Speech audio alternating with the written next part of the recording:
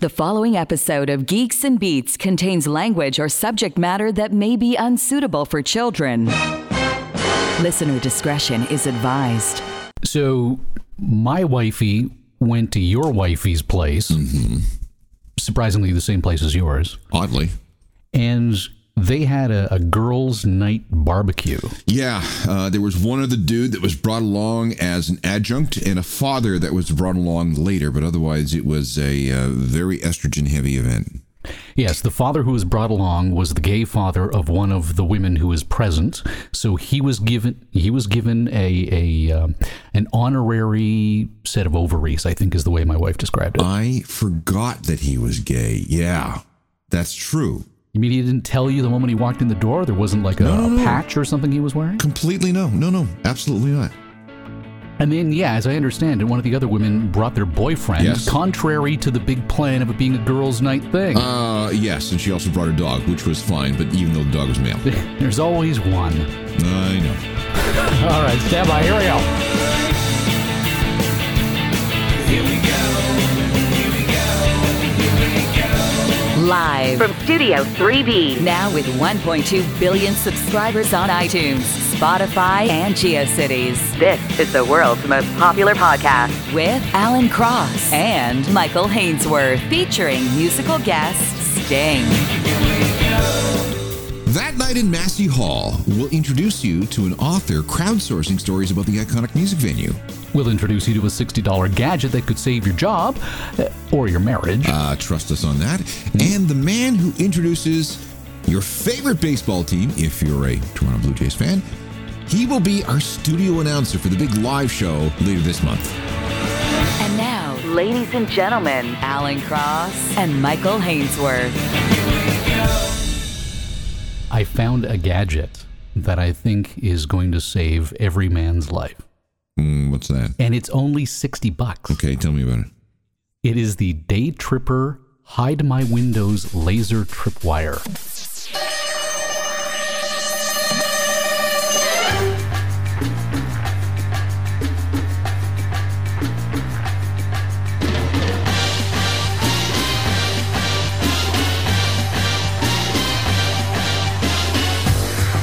This has to do with what you're watching on a computer screen, doesn't it? The way it's pitched by Gizmodo is if you're kind of lazy at work and you don't want the boss to catch what's on your screen, set up this laser tripwire, and when they go past it, it will automatically switch to either the Windows desktop or the lock screen. Oh. And I put work distractions in quotes. As far as the big pitch was concerned. Right. So, I'm not on my Facebook page, sir. I'm actually working very hard on the Gibbons project. I think this has much greater uses at home. I know. I'm couching this in all kinds of euphemisms. It's $59.99 US on a website called Tindy.com. No, not that. No, not Tinder.com. Oh, okay. Sorry. Although I could see why you might make the leap, not just because of the name, but because of the context. Yes, exactly. I mean, it would be very helpful in that particular context, yes. Tindy, TINDIE.com,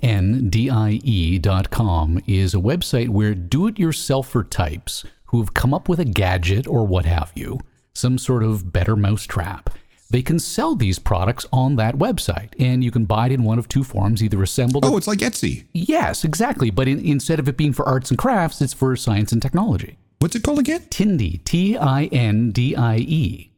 And the gadget is designed by Deku Nukem, which is, of course, a spoof of Duke Nukem. Yeah.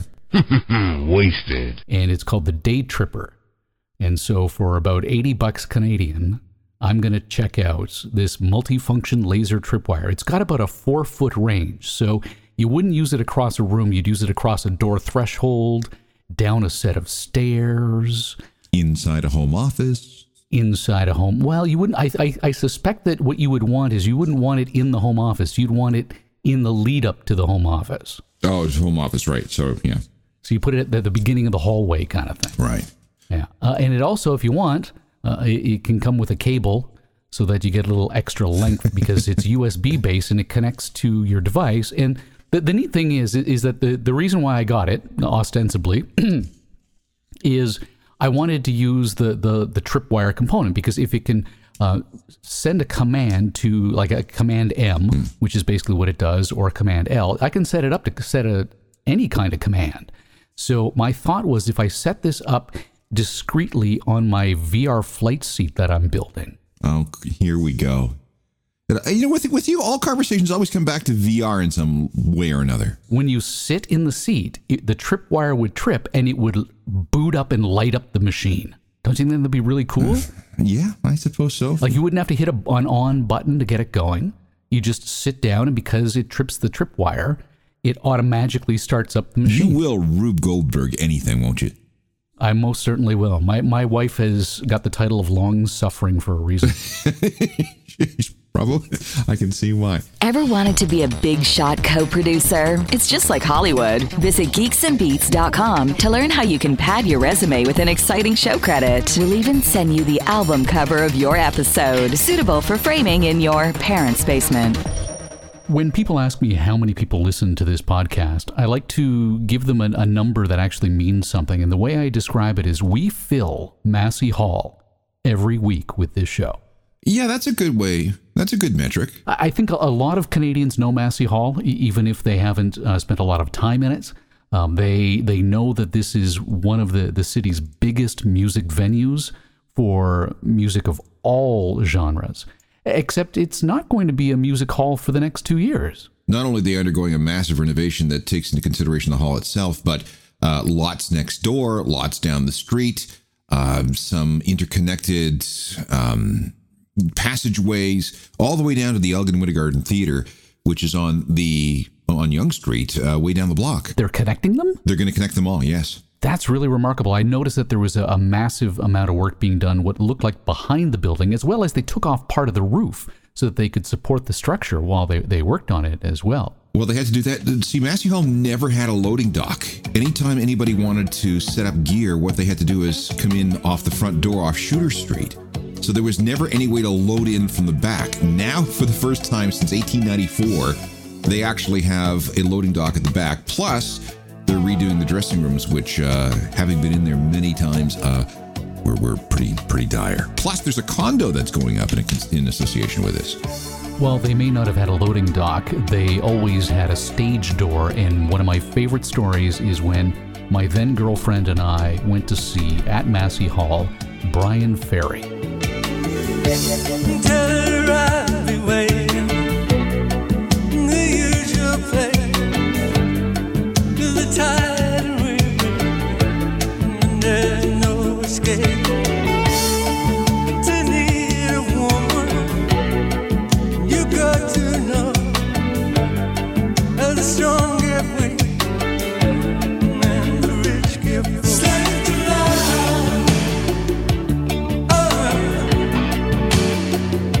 Slave to love.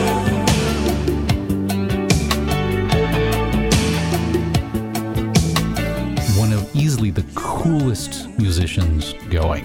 And at the end of the big show, she says, let's go to the stage door and let's see if I can get this program autographed. And I'm not into that, but she's really into Brian Ferry. She's the one who introduced me to Roxy Music, and regardless as to the outcome of our then relationship, at least I've always got that, right? So the show's over. It's cold. I think it's like a November night. We're standing out there. His limousine starts up, and that gives us the cue that chances are Brian Ferry's coming out. And sure enough, shortly after, the doors open. My girlfriend, all 5'0" of her, is holding this program, meekly trying to not be pushy about everything while everyone else is yelling and screaming. And this massive security guard grabs her by the shoulder, pulls her to the front of the line, pulls the program out of her hands and hands it to Brian Ferry, while everyone else was just being rude about it. And I'm on the other side of the limo, just watching this whole thing unfold. And as he's signing her thing, I've got this big grin on my face, and he looks up and we make eye contact. And he gives me this look like, yeah, I got a pretty cool life, don't I? Yes, he does. Hands her back the program, and she is so starstruck that not only does she completely forget she came with me, she starts walking off towards the subway stop, but also she forgot that we drove there. The storm is breaking, so it seems. We're too young to reason, too grown up to dream. And the spring is turning your face to mine. I can hear your laughter, I can see your smile.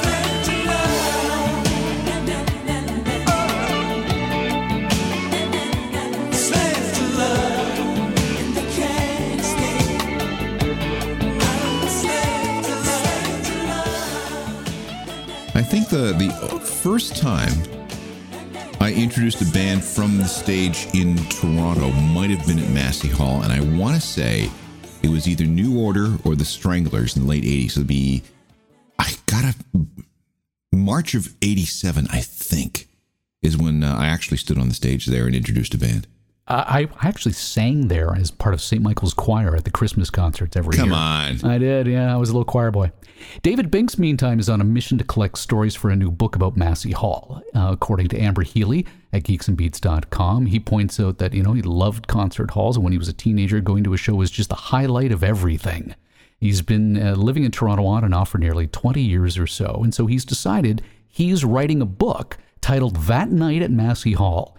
He joins us now from all places, Amsterdam. Good to have you with us. Hey, good evening. So is this a coffee table book, or is this more of a monograph? What is it? I think it's a bit of both. I think it's one of those books that you want to sit down and read all through and enjoy the stories, but it's also one of those that you keep going back to and maybe reading something again that you particularly liked. And we're going to have some great photos, great memorabilia to build out the stories. And so I'm also hoping that it'll be something that people will just will enjoy having around and returning to on a regular basis. Did you get a chance to rummage through any of the archives? We didn't, no.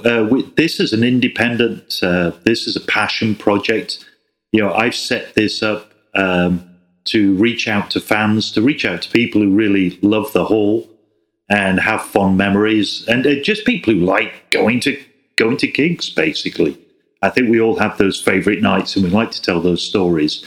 And I think there's an awful lot of Canadians out there and other visitors to Toronto who want to, tell those stories of great nights that they've had at Massey Hall and share them. So while there is another year or so worth of renovations to go, there's no timeline for when the book will be published. This is an in-progress thing? Yeah, it's in progress. We've already got some great material. We got some stunning stories, and to the people who've already contributed, a massive thank you. We got some famous and unique nights that occurred at the hall, and we really want the stories from on the stage. But the great thing is, we've got that mixture. We've got some chance love stories, real rom-com material. We've got some backstage memories, you name it. And on top of that, what we really want to try and capture is, the variety of stories. Maybe it's a first date, maybe it's a last date, something that changed somebody's life, a funny or a sad story. We've got a Canadian Grammy Award-winning writer, Rob Bowman, who is penning the foreword for us. And we're making some great progress. We've got some stunning photography that people have taken and contributed. And so, we're well on our way. I know that there are many more great stories out there, and we'll try and capture as many of them as we possibly can. So at thatnightatmasseyhall.ca, you're crowdsourcing fan stories. That's exactly it, yeah. Through the website, people can contribute stories. They can send in their photographs. They can send us images of memorabilia. And then we bring all of those together and take the best and the greatest to create what I think will be a real special document. Now, what people have to realize is that we're not just talking about a rock venue. We're talking about something that opened in 1894 that has hosted everything from funerals and boxing matches to some of the great classical performances that Toronto has ever seen, jazz performances, and some ultra famous people outside the rock realm have performed there. Yeah, it's got one very rich history, hasn't it? The classic stories about Dylan going electric there, the Neil Young live album, the greatest jazz concerts, the Rush live albums, people's memories of the hit, but also comedians, obviously the symphony orchestra playing there for so many years as well. It's got a magic history. It really has. And what's interesting to me as well is that was never exactly the best venue as far as acoustics, particularly considering when it was built.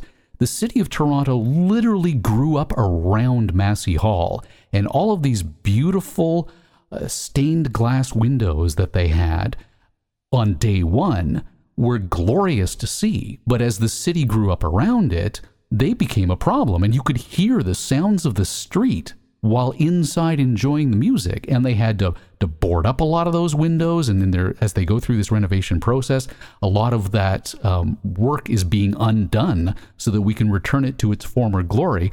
But right down to the fire escape that marred the face of the building at some point when the rules came in saying you needed these types of fire escapes. They've torn that down, and they're going to reface Massey Hall like it was back in the 1800s. Yeah, I think that's the great thing. I think that the team at Massey Hall have, from everything that I've seen and read and attended events where people have been describing the new Massey Hall, from everything you see, I think there's a great respect for the history of the hall and to protect, but also to modernize and to make it appropriate and to give us new music venues that I think are fitting for Massey Hall going forward, so that it can still be a part of our music history. There were some repairs done in the 1950s along the ceiling. There is wire mesh, or was wire mesh, that was installed across the entire ceiling to keep things from pieces of plaster, which were brushed on with horsehair, from falling onto the audience. So part of the restoration is to bring back the original ceiling as well as the windows. Tell us why you decided to go with this crowdsourced approach, where the book doesn't really have a deadline to publish. We just haven't set a definite date for publication, really, because we started to get some great stories coming in. We wanted this to be about spreading the word of that night at Massey Hall and giving people the opportunity to come forward with their stories. We've already, as I said, we've got a great number of stories contributed, but I know there are so many out there. So I'm always encouraging people to spread the word. If anybody listening has a friend that's always telling them about one of those special nights, like the ones that you guys told just at the start of the show, which was absolutely superb, then pass the word on the project. I don't want to miss out on people having the chance to have their story included. But obviously, once we've got enough great material, then we'll start to package the project up, and really looking forward to sharing it with people who love Massey Hall and people who have enjoyed Massey Hall and will enjoy in the future. Can you give us one celebrity story? Oh, this is like being a magician, isn't it? You're not supposed to give away your secrets yet. So okay, we've got, I said earlier, I think we got a great Springsteen story of somebody who. I shouldn't do that, should I? I really shouldn't. Because we'll wait for the book. David, thank you so much for your time. Great, thank you both. And great stories. Please submit them, yeah? David Binks is an author joining us from Amsterdam. Real pleasure. Guests of Geeks and Beats stay at the luxurious Trump Hotel in downtown Toronto, because when you think class, you think Trump.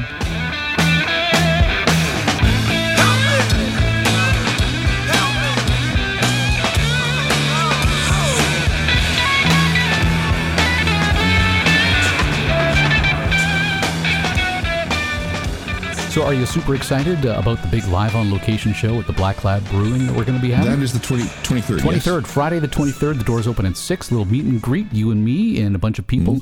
We also have a big new announcement. In addition to the big live show, our in-studio announcer.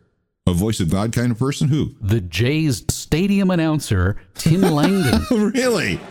Now entering the field, please welcome the flag party and honor guard from the Royal Canadian Dragoons based out of Garrison, Petawawa. How did that happen? Wait, I got connections, my friend. So he's going to come down with his big booming voice. And now, my favorite Tim Langdon story is that I took wifey to a ball game once, and I sent him a message saying, hey, you know that broadcast game where you give me a word and I have to incorporate it into a sentence live on the air?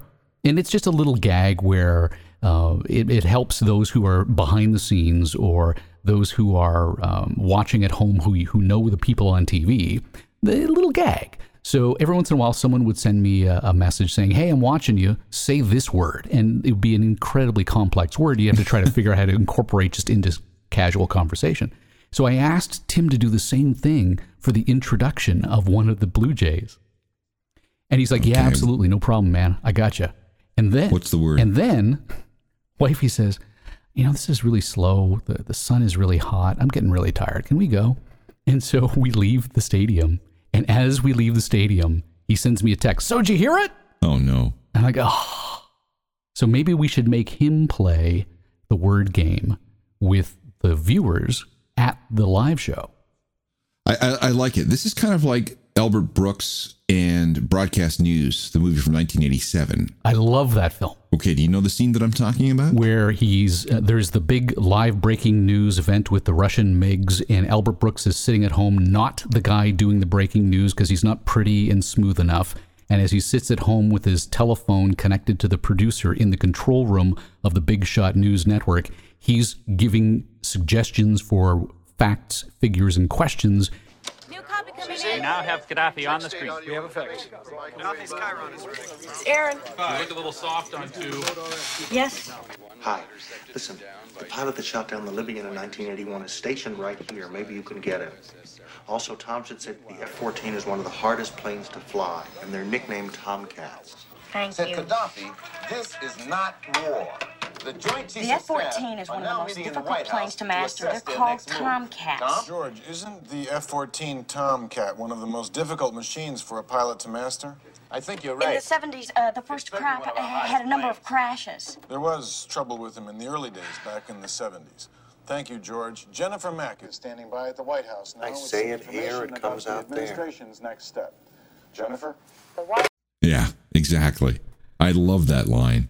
It's one of my all-time favorite films. There's a scene in it where the William Hurt character does that breaking news for the very first time with this new team that he's never worked with before, and he's got Holly Hunter as his producer in his ear, and at the end of it, he comes tearing out, and she's seated in a swivel chair, and he gets down on his knees, pulls on the arms of the chair, shakes it, and says, "It was like great sex." And he's You in my head. and he's right, because I've been in a live breaking news scenario where I've got a producer in my ear and I've got the event in the other ear and all this stuff going on. And if you've got a good producer, if you've got a good director, everybody can just feed off each other. I worked with a director for a decade who knew what I wanted just by a look into a camera. And same thing with the producer. My producer, she was my work wife for a decade or so. And so I know that sensation of just where everything clicks and everyone's working with each other so smoothly. I'll tell you what, it's okay, this is a bit esoteric because not everybody's into broadcasting, but it's like playing sports, and you got some teammate who knows exactly all your moves, and you know all his moves, and just with a look, or you just know what's going to happen based on this connection that you have. We want to say thank you to Tim for joining us on Friday, August 23rd at the Black Lab Brewing in Leslieville, Toronto. If you go to geeksandbeats.com/live, we've got all the details there, as well as why we're having the live show in the first place, which is as a fundraiser to get us to the Consumer Electronics Show in Las Vegas. That is coming up in January. It is going to cost a fair amount of money because we want to do it right, and we don't have it. So we're relying on the kindness of strangers to make this possible. All right, and we figure it'll cost $10,000 to send you, me, and a producer. No, you figure it'll cost $10,000. Well, that is if we want to do it right. Like if you don't mind sleeping off the strip in a motel as opposed to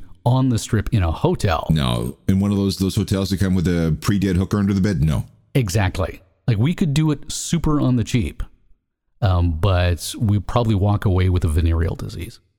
Yes, just by lying on the bed. So as a result, $10,000 is our goal, and we've got a GoFundMe campaign on the go at the moment. And guess how much we've raised so far? I think we had $125 2 weeks ago. So the answer today is $225. All right. So what will that buy us? Okay, we can now afford the cab ride for you and me and the producer to the airport. Yes. We don't even have the plane tickets yet. No. We are at the airport. So far we've got 3 team members, me, you, and our ace producer, Vanessa Azzoli. And I am responsible for raising all $225. Okay. The donors, we want to say thank you very much to Craig Schlegel Milk. That's the guy I met. Yes. That's the guy I met out west. Yes. He sent a message saying, thank you very much, and thank you again for totally butchering my name yet again. I was pronouncing it Craig Schlegel Milch, but it's not. It's Schlegel Milk. Okay. So thank you very much. Now, we've both been dressed down for this. Yeah. He donated $100.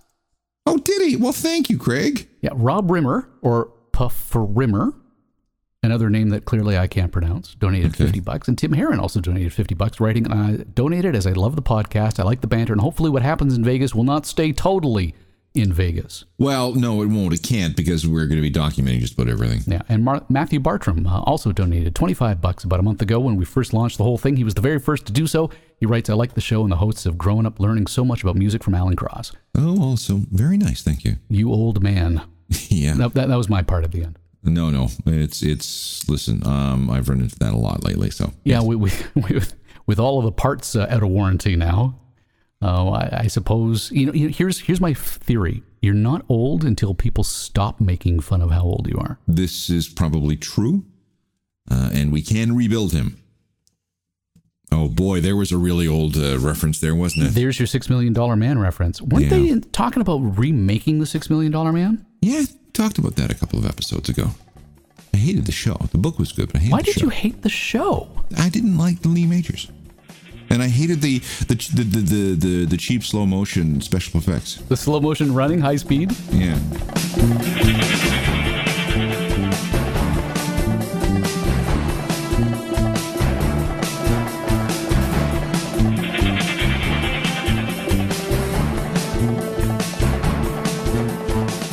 $6 billion man. I guess there's been a little bit of inflation between 1976 and 2020. Have you seen the schedule of charges at an American hospital? Absolutely. $6 million to get you an appendix removed. Yes, exactly.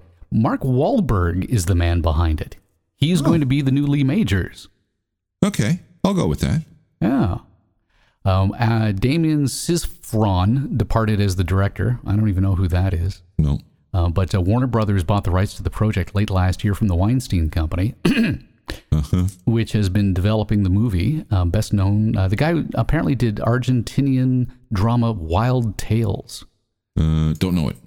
Yeah, I don't know anything about movies. I was watching a thing about the Marvel Comics universe and how the MCU has managed to maintain such freshness, even though they put out like 3 Marvel movies a year. Mm-hmm. And it has everything to do with hiring directors who aren't common to the genre that they'll be doing. Like, for example, you may notice that the Spider-Man movies all tend to be a certain type of movie. They're like coming-of-age movies. The Ant-Man movies are heist movies. And so they hire directors who don't have anything to do with comic books or action movies and hire them for what they do best, like heist movies and coming-of-age movies. Oh, all right. Maybe this guy from Argentina who was supposed to come on board was going to give it a nice fresh view. But now it's all up in the air.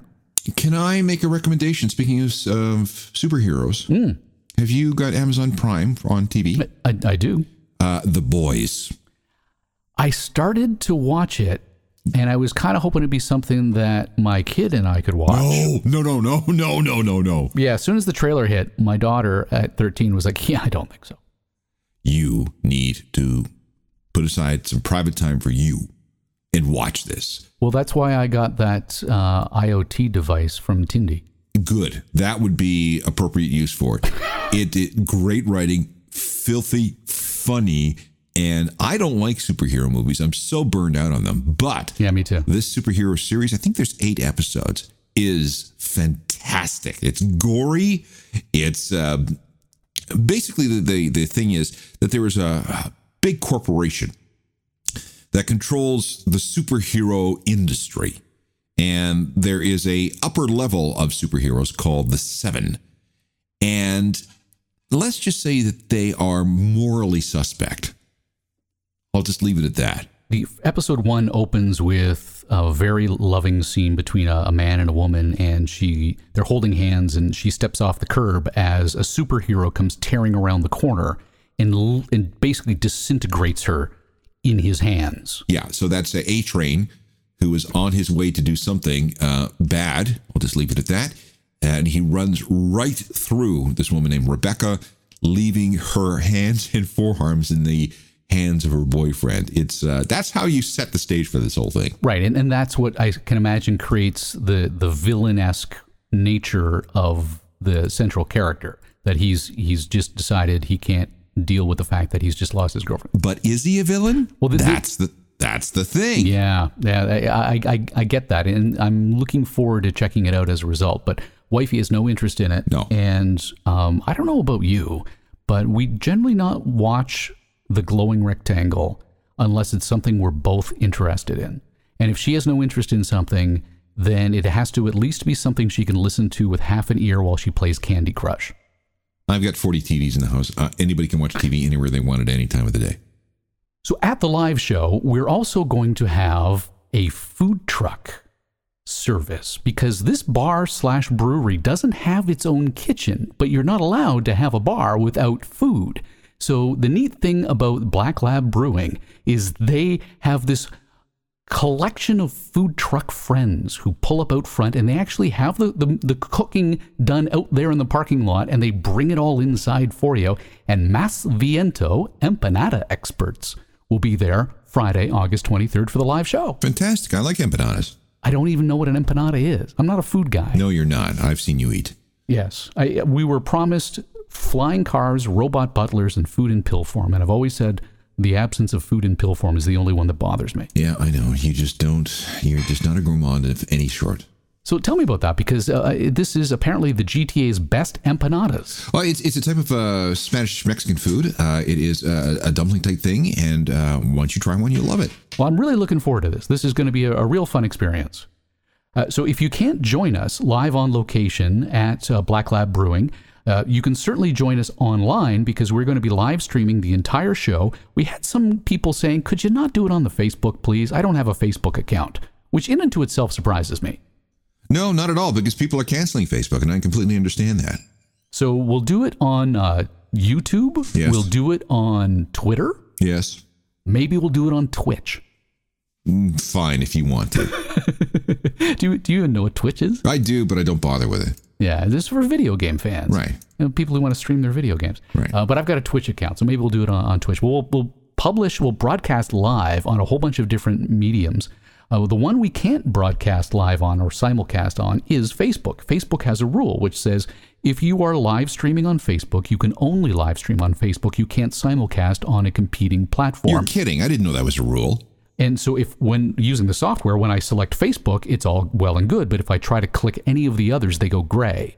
But if I click any of the others, they all are functional except for Facebook. Oh, well, screw them. Screw you, Mark Zuckerberg. We're going home. Exactly. Can we maybe explain why I wasn't here last week, and neither were you. Well, we officially took the week off, but you had a very big reason for taking the week off. Well, we were planning to do a podcast with Andy Kim, co-writer of Sugar Sugar, on its 50th anniversary of its release. We're still going to talk to him, by the way. Okay, good, because it's a very good story. But the reason we didn't do it last weekend, not because it was a long weekend, but I was an all-inclusive guest of the Ontario Health System. Afraid we're going to have to talk about kidney stones again. Remember how I've been bitching and complaining about this 35-centimeter plastic stent that I had in my kidney? This McDonald's straw that you stuck up there? So on the 31st of July, after waiting months and months, I finally had an appointment to go and have the damn thing removed. Now, this requires going into a operating room and taking an Ativan or two, and then the surgeon grabbing something called a stent grabber, reaching up... threading up through into the nether regions and grabbing the end of the stent and pulling it out. What was that Pornhub thing that you recommended? Recommended, I think, is a strong word. I thought you might want to see that there's a whole section of the internet that actually finds that thing arousing. Yeah, okay. Yeah. It's not. Believe me, it is not. I don't know. Maybe if you had Helga, the sexy nurse. No. You know, and then the lights went dim in the co-share room that you had with the old man beside you who wouldn't stop farting and burping. No circumstances. No? So let's get to it. All right, fine. So after rummaging around in there for a while, he says, it's stuck. I can't torture you here anymore. So what we're going to have to do is schedule a situation where you are put under general anesthetic. We laser it all out and we bring it out that way. And go, great, when are we going to do that? And he says, no, I'm going on vacation in 3 hours. What? He was wearing his fishing boots.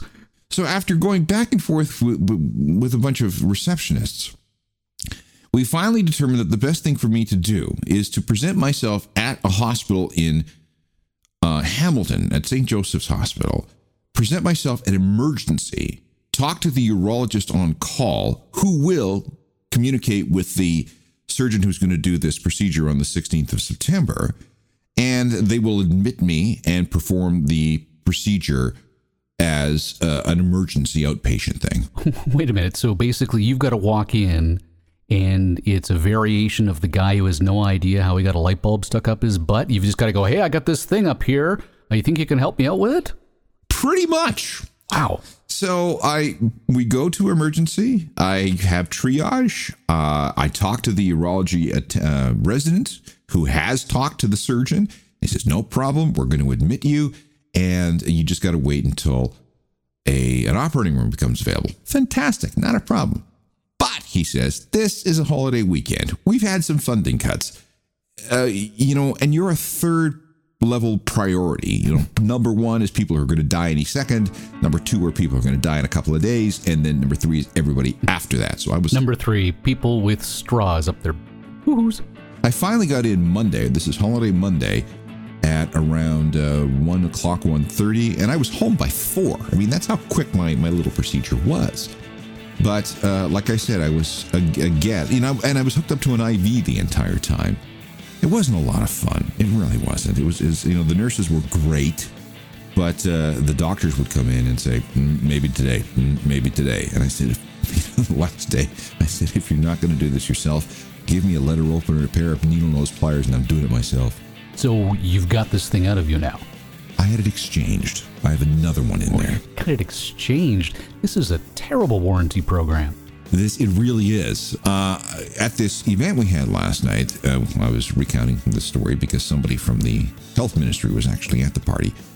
And we decided that, together with everything that I've collected so far, we should auction everything off for charity. Oh, didn't William Shatner do that with a gallstone or something? No, it was a kidney stone, and he built a women's shelter in New Orleans with it. Wow, that's a massive kidney stone. It's William Shatner. Catch all new episodes of Geeks and Beats Wednesdays on iTunes, Spotify, and Google Play. Or stream us live at geeksandbeats.com. Support the show on Patreon and follow us on Facebook, Twitter, and Instagram for a daily dose of the world's most popular podcasts with Alan Cross and Michael Hainsworth. The Geeks and Beats podcast would like to thank the National Science Foundation.